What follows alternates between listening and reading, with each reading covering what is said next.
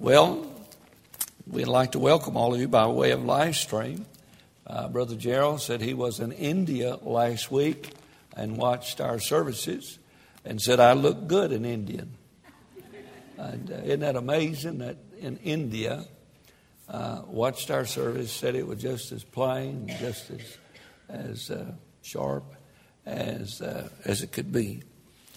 Before you leave tonight, I'd like for you to meet my oldest daughter. Many of you have never met my oldest daughter. And come here, darling. Would you, honey? Come here. Come here. This is my oldest daughter, and she is a apple of Daddy's eye. She's just not very good looking, and she's she drools a lot. But this is my eldest daughter.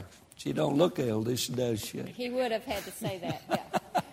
Well, now you're on live TV all over the world. So if you're wanted for anything, you just got called, all right? Okay. Thank you so very much. Thank you, darling. Get to meet her before you leave. She's nicer than her daddy. That she's here for a couple of days. She flying through. She's been to Las Vegas gambling, and that's the reason she didn't give anything in the offering. All right, take your Bible, if you would, please, to the book of Acts, chapter number 10 tonight. And the reason we're in Acts is because it's our missions conference, and we finished 2 Corinthians last week. After our missions conference, we'll go right into Galatians, and then through the remainder of the Bible, through the Revelation, just on Wednesday night. Have a good time with the Lord. I want you to take a look tonight. And this is Missions Month, and we're having a good time, and we're having some great missionaries coming in. But I want to just read you something tonight. I want to show you tonight why missions should be a priority in every church. Why missions should be a priority. And when I'm talking about missions, I'm talking about missions across the street, missions across town, missions around the world. I'm not so much on home missions and foreign missions. I'm just for soul winning wherever you are. I think people are lost wherever they are. And so I want to just show you tonight why that mission should be a priority. Look in your Bible. I'll read for you 7 verses. And I would to God when you go home tonight, you'd read through verse 33, and you'll get some more. And then chapter 11 also, it's mentioned there, but 10 and 11, we're talking about a Gentile man by the name of Cornelius. And I know many of you are familiar with the text, but I want to just give you some reasons tonight and talk about the priority of missions in our church. I think the worst thing in the world for a church is when they begin to look inward and forget to look outward. Anytime a church begins to look inward and begins to minister to itself and forgets the lost around the world, it becomes non-church, and it gets in trouble immensely. I think we need to have an outward look and not an inward look. You see what I mean? I'm talking about the church. Now, I'm not talking about you as a Christian. I'm not talking about an outward appearance. So don't go home and say that I've turned legalistic. Would you do that? No, don't you do that, brother. Don't you allow that to happen, Lanny. All right. There was a certain man in Caesarea called Cornelius, a centurion of the band called the Italian band, a devout man and one that feared God with all his house, which gave much alms to the to the people, and prayed to God always. He saw in a vision, evidently, about the 9th hour of the day, an angel of God coming in to him and said unto him, Cornelius. I wonder if that happened to you. That would be calm if an angel came to you and said, whatever your name is. And when he looked on him, he was afraid and said, what is it, Lord? And he said unto him, thy prayers and thine alms are come up for a memorial before God. God even sees when lost people pray and give. You like that? Here's a lost man who's praying to a God that he does not know and giving to people because of the God he does not know. And it went up for a memorial to God. Don't you think that God don't hear the prayer of unsaved people? And don't think that God don't see the gifts of unsaved people. Now, he's going to save this man. And I'm glad of that, aren't you? Now, the Bible says, and now send men to Joppa and call for one Simon, whose surname is Peter. And he lodged with one Simon, a tanner, whose house is by the seaside, and he shall tell thee what thou oughtest to do. Now, I hope you'll read the rest of it. But I wonder, could I ask you a question? Do you suppose there are people like Cornelius living today, people who want to know about God, but does not have anyone to tell them about the God they do not know? Do you think maybe there's people in Joshua, people in Burleson, people in Texas, people in Africa, maybe people in Mexico, and people around the world that are in search of a God they do not know, and they would listen intently if somebody would go tell them about the God they do not know, but they know exists? You know, I just believe, ladies and gentlemen, that there are more people willing to hear the gospel than they are willing to preach the gospel. Have you ever thought about that? I believe there's more people willing to hear the good news of Jesus Christ than there are Christians with a desire to tell them the gospel than they are Christians who's willing to do that. I mean, sometimes I talk to a person and they said, man, I've been wanting to know that a long time. And there's some people slam the door in my face. Some folks say, I don't want anything to do with your God. But you know, there's just some people wants to know our God. And they cannot know our God apart from somebody like you and I telling them about the Lord Jesus Christ. You said, well, how about an angel? I wonder why the angel didn't tell him. An angel cannot tell anybody about Jesus because they don't know Jesus like we do. An angel has not been saved. An angel knows nothing about the blood. I just believe, how can you tell somebody something that you do not know anything about? And how can you give somebody something that you do not have? And an angel knows nothing about redemption because they know nothing about sin. And so the angels cannot do that. And so if there are people like that around the world, and I think they are, and this is one reason why we have Mission Month, to remind us that we ain't all there is to it. We are not all there is to it. And the money that we give, God does not only go for electric bills, they go for people like the Ashcrafts who's going to Thailand. The guy's been so many places, I forget where he's going next time. But man, how I respect Brother Randy and his dear wife, who will spend his years, many years in old Mexico and fluent with the language and a tremendous missionary. And then he feels the call and the touch of God to go to Thailand. And they go to Thailand and they're learning the language. And all of a sudden, that's not rough enough. He says, I want to go. I believe God wants me to go to the Muslims in Thailand. Now, Muslims shoot people. They do not put a sign in the front yard saying, warning, bad dog. You get no warning until you hear something go pop. And he and his wife and his family are moving to Thailand now, going back, further studying the language, and feels God has called them to the Muslims in Thailand.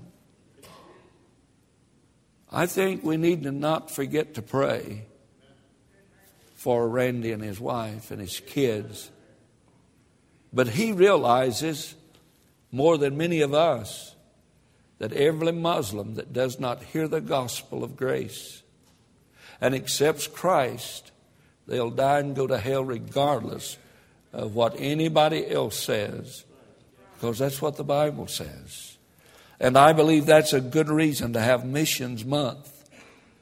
And let me please give you 3 reasons why I believe that mission should be a priority in this church. Now, we are big enough and financially stable enough till we all could retire and live happily ever after at Joshua Baptist Church, and let every soul around us die and go to hell, and play church until Jesus comes. And we could fill the auditorium, we could worship and raise our hands and roll our eyes and do all that we're supposed to do in the name of God, and let everybody around us die and go to hell. Possibly have some of us settle into that situation. Dear God, I hope not. Because I believe missions ought to be a priority. Why? Look with me, if you would please, in the first place, in verses 1 and 2. Missions is a priority because all religions do not end up in the same place. And they do not have the same end. Now, I know there's folks who say, and I know there's folks who say, well, I'm glad you Christians have a way, one of the ways. But now, if you're on Channel 11 or you're on Channel 21 or you're on another channel, or if you live in the White House, there's several ways. We're all struggling to please the same God. Don't that sound good? They'll let that on Channel 11. Nobody be mad at that. But what they get mad at is them old narrow folk. You know, those folks that's really narrow, that believe that all religions do not end up with the same end. Verse 1 and 2, look at this. The Bible says, and we need to be very, very, very plain about this. And there was a certain man in Caesarea called Cornelius, a centurion of the band called the Italian band. He was a devout man, one that feared God with all of his house, which gave much alms to the people and prayed to God always. Here is a man that is religious. Religious. Very religious. I mean, the guy gave. That's more than a lot of Baptists do. He feared God, and that's more than some of us. You know, if we feared God like Cornelius feared God, we wouldn't have to have a preacher threaten us if they didn't come to church. You know, Cornelius didn't let a job stand in the way of him coming to church. He feared God. Are you here? Can anybody say amen? Amen? Feared God. Can you imagine he feared God? In other words, he's saying, hey, I just believe if I'd done something God didn't like, I might get zapped. I mean, when I used to do things my daddy didn't like, I didn't just say, now, Dad, there's several ways of doing this.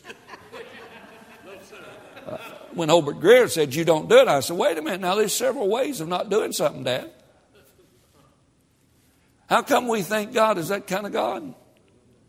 You need to ask children of Israel if he's that kind of God or not. You probably need to ask the Jews if he's that kind of God or not. The Jews rejected God. The Jews have spit in God's face. And guess what? They've been persecuted ever since they did. And you say, well, the Holocaust was just an accident. Really?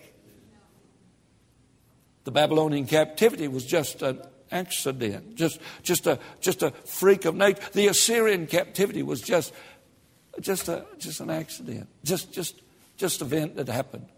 Let me tell you something. There ain't nothing just happens. God's in charge of all of it. And you need to listen to me tonight. Notice, here is a man, a devout man, a man who feared God, and yet this meant that Cornelius was a Gentile who had adopted many of the practices of Judaism. He had already turned his back on pagan religion. He was trying to find God. Notice in the second place, he had a reputation as a religious man. He was generous in his giving, and he prayed to God constantly. But notice, if you would please, he had turned from idolatry to worship God. You say, how do you know that? Look in chapter 11 now and verse number 11. I want you to see this, or verse number 13. Look at this. Here is a man who is religious, who prayed, who was devout. Now notice what it says in verse number 13 of chapter 11. And he showed us how he had seen an angel in his house, which stood and said to him, send men to Joppa and call for Simon, whose surname is Peter, who shall tell thee words whereby thou and all thy house shall be. What's the next word? Here's a lost religious man, a lost, sincere religious man. Here's a man who is on his way to hell, religious but lost. I wonder how many church members we got like that. And I shudder. I pray at night, and I think of folk, and I say, dear God, if they're saved, they sure don't have the fruits of a saved person.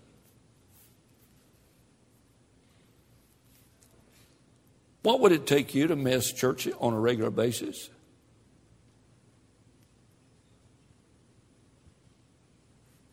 Just what big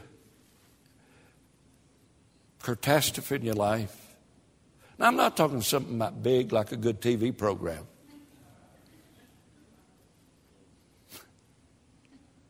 If you were me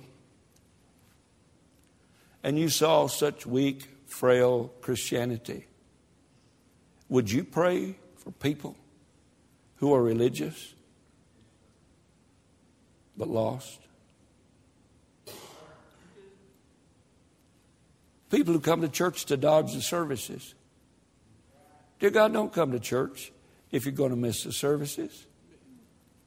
Stay home and watch Hooligan's Heroes. That'll bless your heart. But my heart breaks. Now, I'm not going to run around and beg you to come.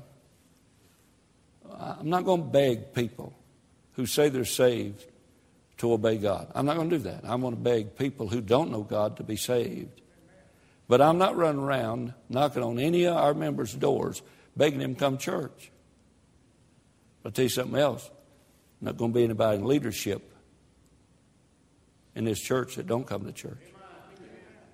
That's not because of anything other than the person who is in leadership.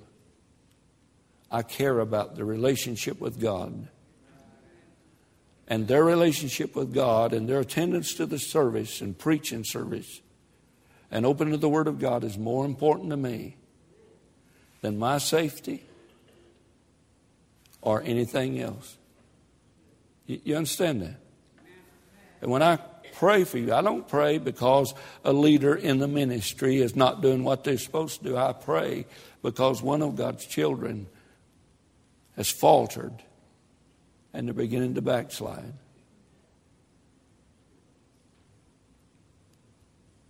Here's a religious man. He wouldn't have missed a service. Here's a religious man that prayed on a regular basis. Here's a religious man who's devout. But all over the world, they're that way. I watched them elect a pope. And I've been moved. I'm glad the smoke is finally white. And I look at all of those confused. Not only confused, but lied to. And all of those folks that's worshiping idols and bows to Mary. And my heart breaks. I get angry at those guys running around in those pretty pajamas, that's leading those folks astray. And that's not the only religion where lost people occupy the pews. It's just as bad in Baptist circles. And I say we need to make it a priority tonight, because here's a man who is religiously lost, devout, and yet he remained lost. God help us to quit accepting somebody's religious garb and jargon. Look, they need to know 100% for sure they're going to heaven. And they need to be always ready to give an answer for the hope that lieth within them. It's amazing when you ask somebody, yeah, I'm saved, go to church. Yeah, what's your preacher's name? Well, they change a lot down there. And it's hard to keep up with all the preachers that's changing. That's baloney. We need to be constantly. Notice, second place, missions is a priority because desires to get the gospel. Because God desires to get the gospel to every creature in the world. You notice who's running the show in these verses? It's God. God knows there's a man named Cornelius. God knows there's a soul winner by the name of Peter. God knows if he can get Peter and Cornelius together, he'll get saved in his house. God works on Cornelius and God works on Peter. Listen, if you and I'd go soul winning, God works on both ends. He works on your end and the other end. And I'll guarantee if you witness enough, you talk to enough people about Christ, there'll be somebody ready to listen to the gospel. Every time there'll be somebody ready to listen to the gospel. Notice, if you would please, the seeking sinner in verse number 3 through 6. The seeking sinner. This is unreal. You mean there's sinners who actually seek the Lord? Verse 3. And he saw in a vision. Now you need to stop right there just a minute. He saw in a vision. Evidently about the 9th hour of the day, and the angel of God coming to him, saying to him, Cornelius. Could I please help you a minute? Is there anything in you and I, before we got saved, that would lead us to seek the Lord? There is not one sinner in this community or around the world that seeks God without God initiates it. Amen. The Bible said there's none that seeketh after God. That's Romans chapter number 1 verse 9. There's none that seeketh after God. I was not looking for God 46 years ago. God was looking for me. You got that? God, I'm just so glad he found me. You know, the way I was running, it took a fast soul winner to catch me back when I got saved. And you say, well, preacher, what are you talking about? Look at Romans chapter 1, and I want to show you verse 19 to 21. I've got 5 minutes and I'll be done. Here it is, a sinner seeking the Savior.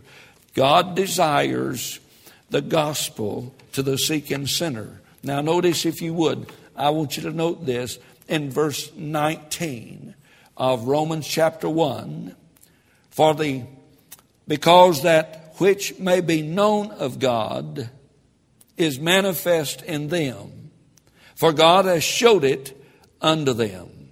For the invisible things of him from the creation of the world are clearly seen, being understood by the things that are made.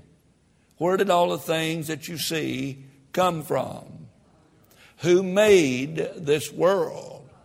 They are clearly manifest for everybody who has the brain the size of an English pea to understand that all this didn't evolve. If it did, I wish that maybe somebody would evolve into a better situation than what we find walking up and down the streets of Joshua. Because everybody I find, in Joshua are just lying sinners. You're welcome. Verse 21, for because when they knew God, they glorified him not as God, neither were thankful, but became vain in imagination, and their foolish heart was darkened. Let me show you three things right quick. One who is searching for God is responding to a witness from somewhere. Nobody but nobody just comes to a place and starts seeking God. Notice, if you would please, the witness from within in verse number 19. The witness from within. A sinner, a witness from within. The Bible said, for the wrath of God is revealed from, or verse 19, because that which may be known of God is manifest in them. The inward witness. A conscience. Go to the doctor's office. I went the other day. I'm going to have surgery on one of my eyes. I hope I get the right one, because I got two and they have a choice, you know. And the doctor started explaining to me an eye and how that the light comes in and bounces off of the back of the eye. And he started naming all the things in the eye and how it works. And I said, man, I wonder how long it'd take that to evolve like that.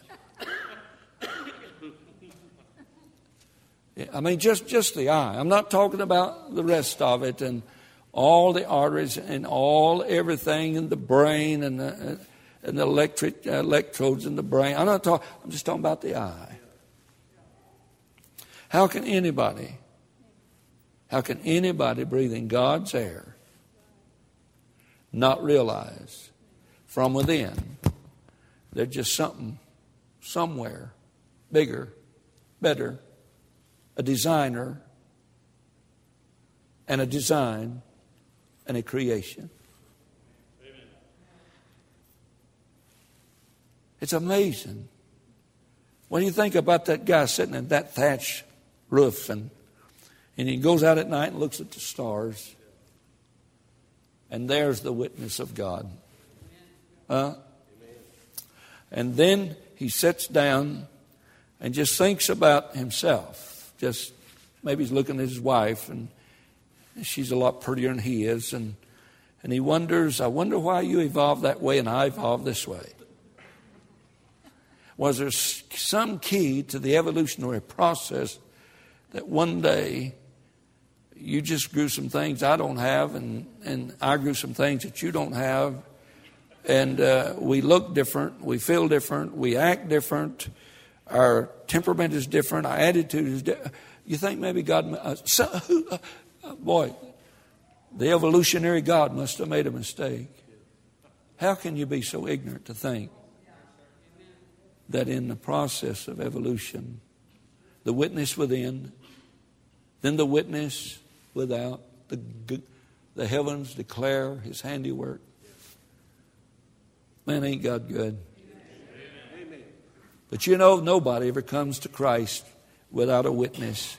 And then there's a witness from the past, verse 21. The Bible said, when they knew God. When they knew God, you know what they did? They built church houses. They don't build church houses no more. They make them look like a gymnasium. When they knew God, they glorified him not as God, but they did know God. And when they knew God, they started having church on Sunday. And when they did know God, they had Sunday school to teach the kids, so that one of these days when the kids got old enough, they might respond to the good news of Jesus Christ. And when they knew God, they looked at the calendar and said, BC and AC. I wonder what that means. When they knew God. There's a backward witness. There is an inward witness. There's an outward witness.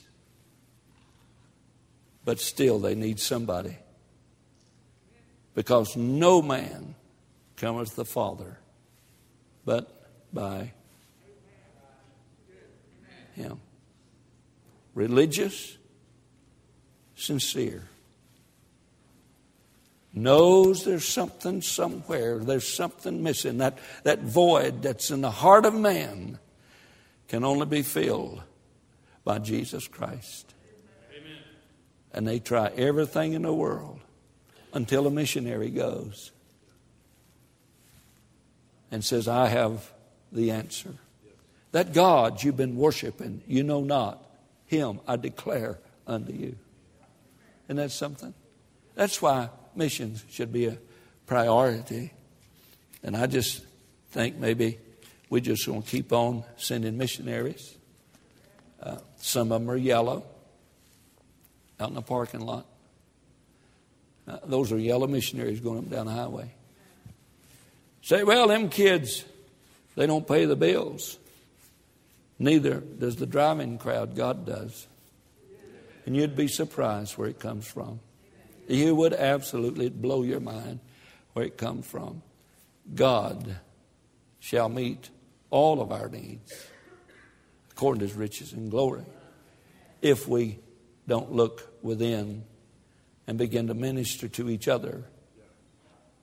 Are you listening to me? I said, are you listening to me? Now we're ministering to each other tonight. What about tomorrow on the job? What about tomorrow at the grocery store? What about tomorrow down at the hospital? You see, I just believe missions is a priority because God only uses men to reach men. Of course, when I talk about men, I'm talking about women, mankind. Notice, if you would please, I read for you verse 7 and 8. The Bible says this, and I just want to go now. I'm done. You say that an awful lot, preacher. Yeah, but I'm done this time. Honest. Verse 7 and 8. Look at this. God uses men and only men to reach men. Verse 7. And when the angel which spake unto Cornelius was departed, he called 2 of his household servants and a devout soldier to them that waited on him continually. And when he had declared all these things unto them, he sent them to Joppa. You read the rest of the story, and Peter is at Joppa, and he lays down to take a nap. And when he lays down to take a nap, he hears a knock on the door. I don't know how far Joppa is from Caesarea, but I'm sure it was a little while. And Peter laid down to take a nap. Heard a knock on the door. He went to the door, and there was 2 men at the door. Peter had already seen a vision. God had already showed him. Remember that sheet that came down from heaven? All those 4-footed beasts running that. You remember that? And God told him, take and eat. And Peter said, I've not eaten anything unclean from my youth. That's a pretty good testimony, huh? That means he hadn't drunk a Pepsi. And hadn't been through Godly on Friday night and stopped at the catfish place. Man, he's clean. And God said, kill and eat. Peter said, wait a minute. I don't eat unclean things. You know what God said? Don't you call anything unclean or common that I've already told you to kill and eat. Huh? Peter said, thank God I'm going through Godly Friday night. Catfish this weekend, right? For the first time, Peter could eat anything on a cow from the brisket back. You know what he's teaching? He's teaching Peter that he's not one dab better than anybody else. He's teaching Peter that forgiveness is free to everyone. That Jesus loves everyone the same way. Is that not so? And he looked at Peter and said, Peter, those Gentiles that you're going to win to Christ, Cornelius, they are not unclean. I died for them too. And that's the first time Peter has been preaching to Gentiles. That's the second key to the kingdom. Remember, Peter was given the key? He opened it to the Jew. Now he opens it to the Gentile. He can throw the keys away. That's why missions should be a priority. Because I'll bet you there's a bunch of Corneliuses that's all confused. They're probably Muslims over in Thailand. And I'll bet you there's some confused folks in Mexico that's walking on their knees over the rocks and the glass, paying penance, paying for their own sins, when Jesus has already paid it all. Religious, devout, but lost. Man, just the word lost is enough to turn you off. Just to say they're lost. God has no other plan than man going to men with his plan.